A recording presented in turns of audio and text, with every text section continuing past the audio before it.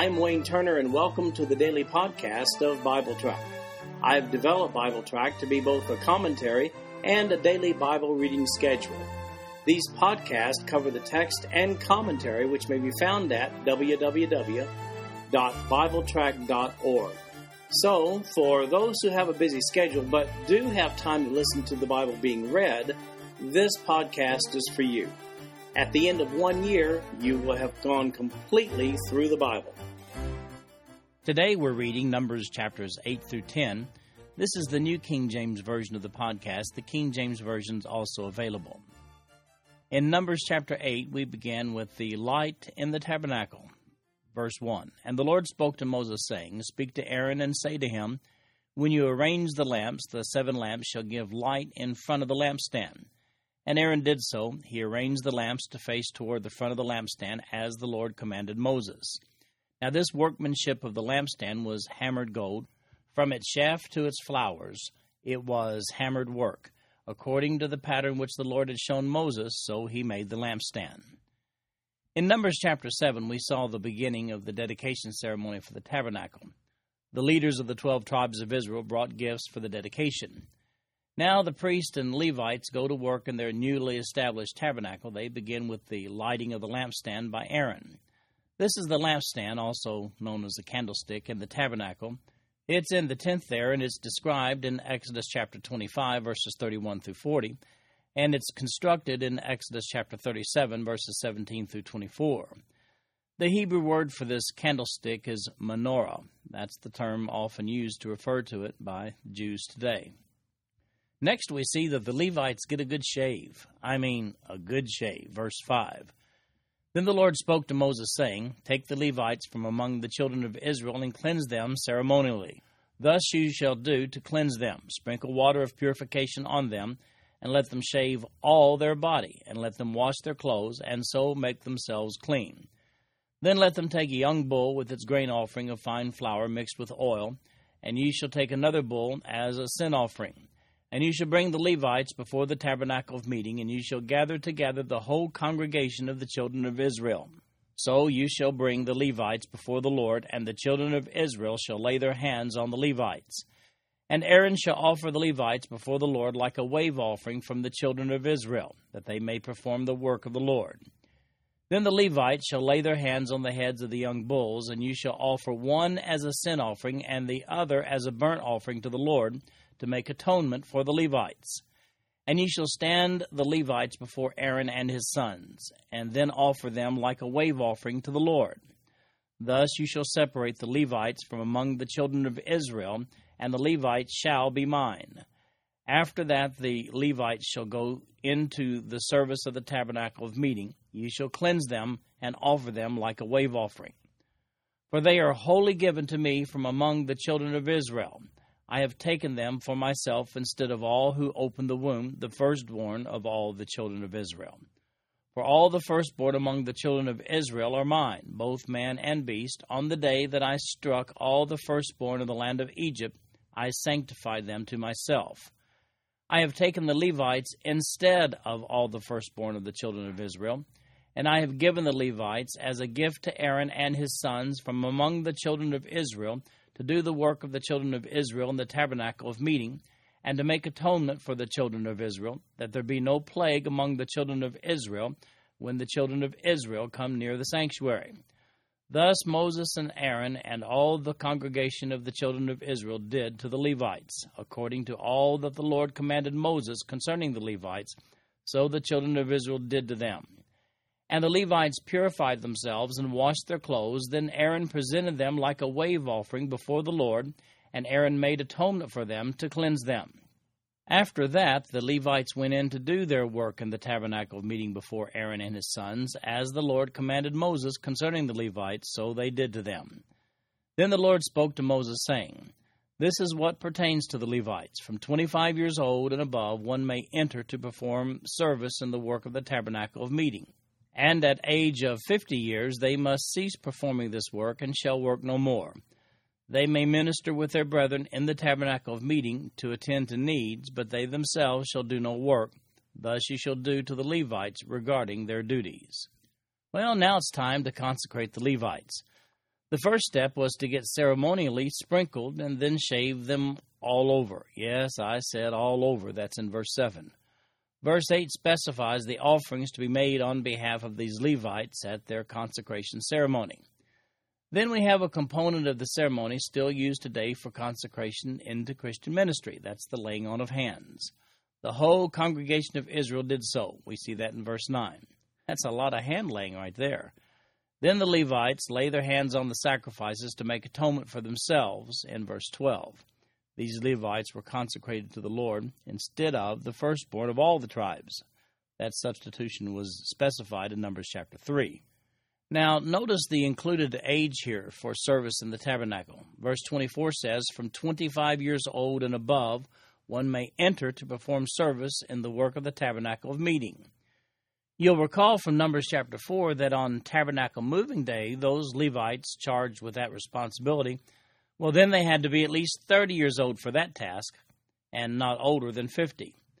So serving in the tabernacle required one to be only 25, but if you wanted to move it, you had to be 30.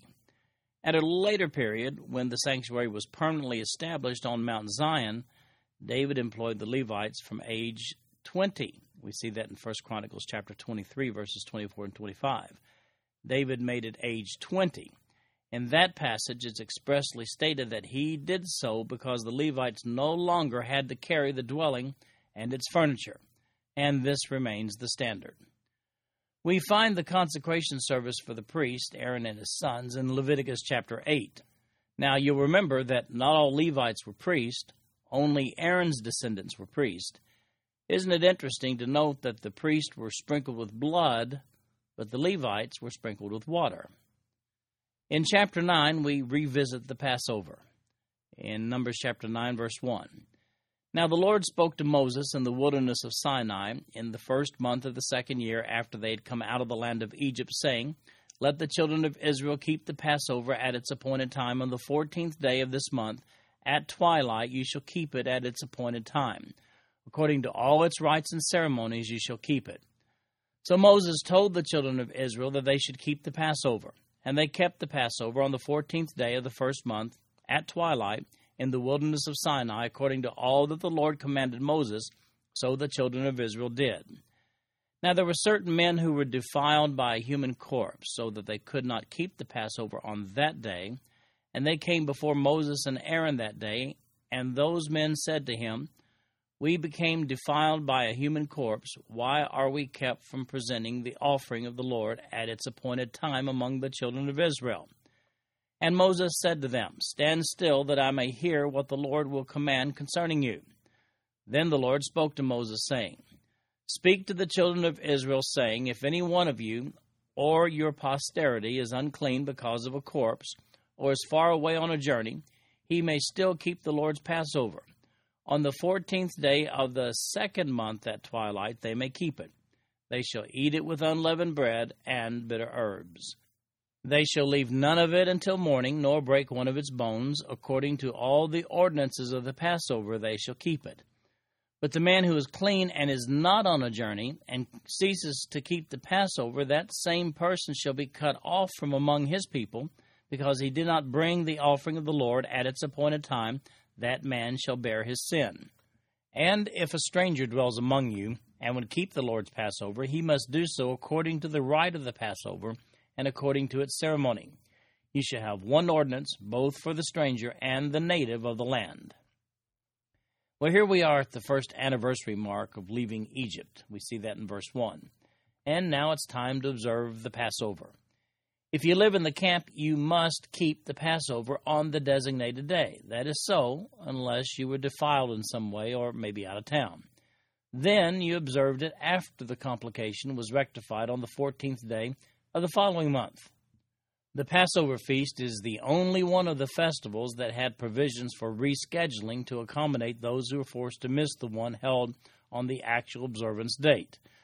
We see that King Hezekiah actually exercised this rule in 2 Chronicles chapter 30. Now here's that phrase. Here it is. That same person shall be cut off from among his people. Now that applies for those who decline to observe the special feast of Israel. In other words, you observed it, Jew or not, or they kicked you out of the camp. No freedom of religion there. It's interesting that this passage also includes the non-Jewish stranger in the Passover observance in verse 14. However, there was a particular stipulation for the stranger. We saw that back in Exodus chapter 12, verse 48. Here's what it says. And when a stranger dwells with you and wants to keep the Passover to the Lord, let all his males be circumcised, and then let him come near and keep it, and he shall be as a native of the land, for no uncircumcised person shall eat it. And there's that, to which the stranger might reply, no thanks, I had a big meal before I left home.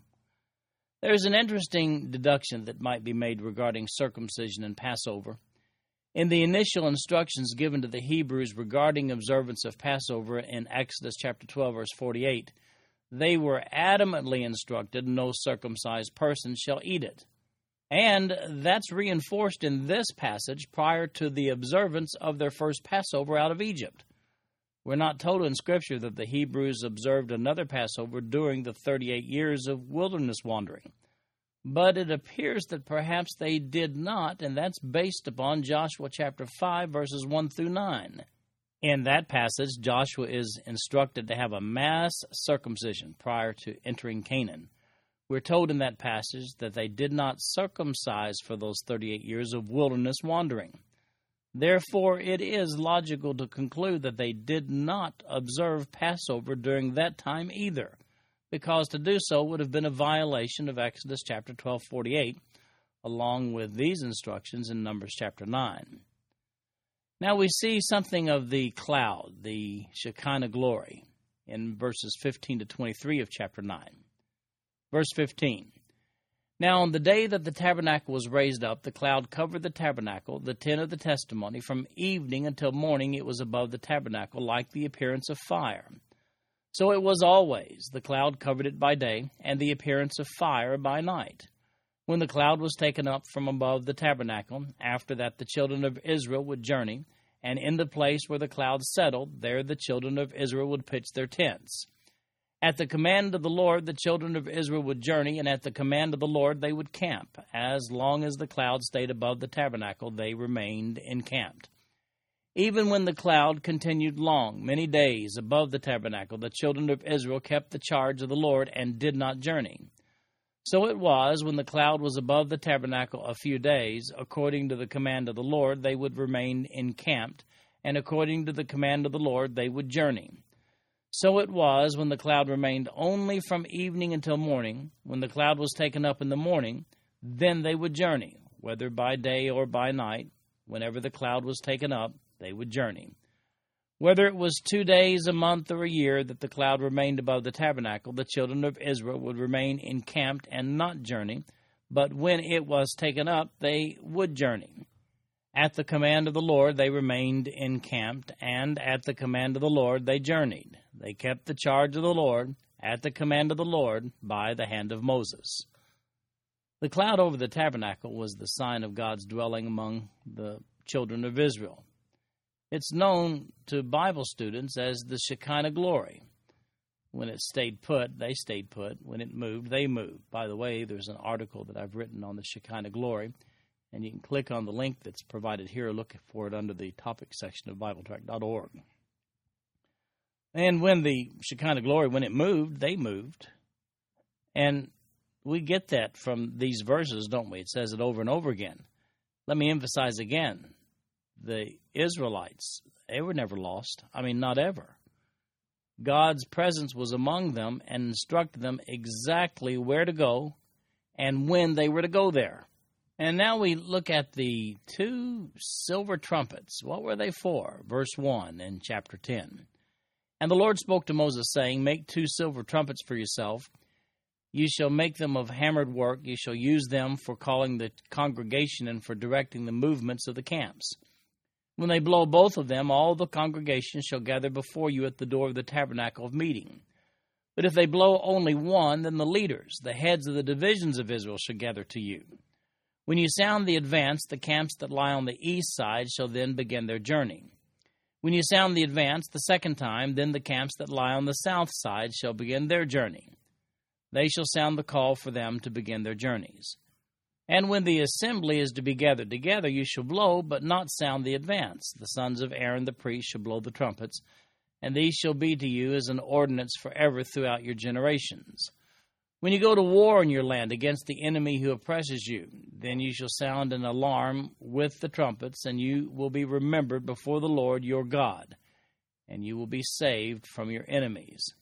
Also on the day of your gladness, in your appointed feast, and at the beginning of your months, you shall blow the trumpets over your burnt offerings and over the sacrifices of your peace offerings, and they shall be a memorial for you before the Lord. I am the Lord your God. How do you signal some 2 million people or so? Well, you do so with these 2 silver trumpets, different sound patterns for different events, war, meetings, moving, so forth. Only the priest blew the trumpets. We see that in verse 8. You can imagine that blowing those trumpets must have been a much envied responsibility. They also used these trumpets to signal new months and special festival days. The calendar during that period of time was based upon observation and not calculation. The priest declared the appropriate time for these events with the blowing of those big old silver trumpets. Now, if you'd like more information on the observational calendar, then look at the article that I've written on the calendar in the topic section of BibleTrack.org, or there's a link right here on this page if you're reading along. Finally, moving day. Numbers chapter 10, verse 11. Now it came to pass on the 20th day of the second month in the second year that the cloud was taken up from above the tabernacle of the testimony. And the children of Israel set out from the wilderness of Sinai on their journeys. Then the cloud settled down in the wilderness of Paran. So they started out for the first time according to the command of the Lord by the hand of Moses. The standard of the camp of the children of Judah set out first according to their armies. Over their army was Nahshon, the son of Amminadab. Over the army of the tribe of the children of Issachar was Nethanel, the son of Zuar. And over the army of the tribe of the children of Zebulun was Eliab, the son of Helon. Then the tabernacle was taken down. The sons of Gershon and the sons of Merari set out, carrying the tabernacle. And the standard of the camp of Reuben set out according to their armies. Over their army was Elizur, the son of Shedeur. Over the army of the tribe of the children of Simeon was Shelumiel, the son of Zurishaddai. And over the army of the tribe of the children of Gad was Eliasaph, the son of Deuel. Then the Kohathites set out, carrying the holy things. The tabernacle would be prepared for their arrival. And the standard of the camp of the children of Ephraim set out according to their armies. Over their army was Elishama, the son of Ammihud. Over the army of the tribe of the children of Manasseh was Gamaliel, the son of Pedazur. And over the army of the tribe of the children of Benjamin was Abidan, the son of Gideoni. Then the standard of the camp of the children of Dan, the rear guard of all the camps, set out according to their armies. Over their army was Ahiezer, the son of Ammishaddai. Over the army of the tribe of the children of Asher was Pagiel, the son of Okran. And over the army of the tribe of the children of Naphtali was Ahira, the son of Enan. Thus was the order of march of the children of Israel according to their armies when they began their journey. Well, here's that day everybody's been waiting for, moving day. Finally, we're going to Canaan, to the land God promised us. It's been a little over 13 months since they left Egypt, and quite a bit's happened since then. They're now organized into armies, their tabernacle has been built, and their unique style of worship has been established. They have their leaders appointed and their priests assigned. It's been boot camp for this last year, but now it's time for their first assignment. The cloud over the tabernacle moves. Verse 13 says, So they started out for the first time according to the command of the Lord by the hand of Moses. Notice the order in which they traveled in verses 14 to 28. Specific tribes in their specific places. If you compare that order to the encampment chart that we saw in the reading for Numbers chapters 1 and 2, you'll notice that's the way they organized, and that's the way they broke down their camp and moved out. So how long did the wilderness journey last? Well, we see that by comparing Numbers chapter 10, verse 11 with Deuteronomy chapter 1, verse 3. Numbers 10:11 says, Now it came to pass on the 20th day of the second month in the second year that the cloud was taken up from above the tabernacle of the testimony. So they broke camp to head for Canaan in year 2, month 2, day 20. Now, over in Deuteronomy chapter 1, verse 3, here's what that says. Now it came to pass in the 40th year, in the 11th month, on the first day of the month, that Moses spoke to the children of Israel according to all that the Lord had given him as commandments to them.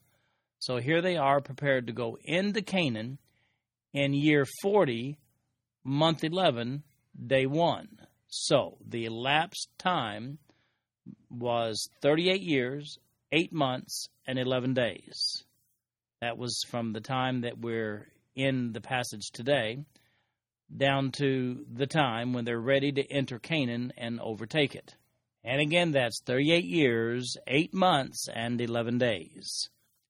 In Numbers chapter 10, verses 29 through 36, Hobab, he heads back to Midian. Verse 29. Now Moses said to Hobab, the son of Reuel, the Midianite, Moses' father-in-law, We are setting out for the place of which the Lord said, I will give it to you. Come with us, and we will treat you well, for the Lord has promised good things to Israel. And he said to him, I will not go, but I will depart to my own land and to my relatives.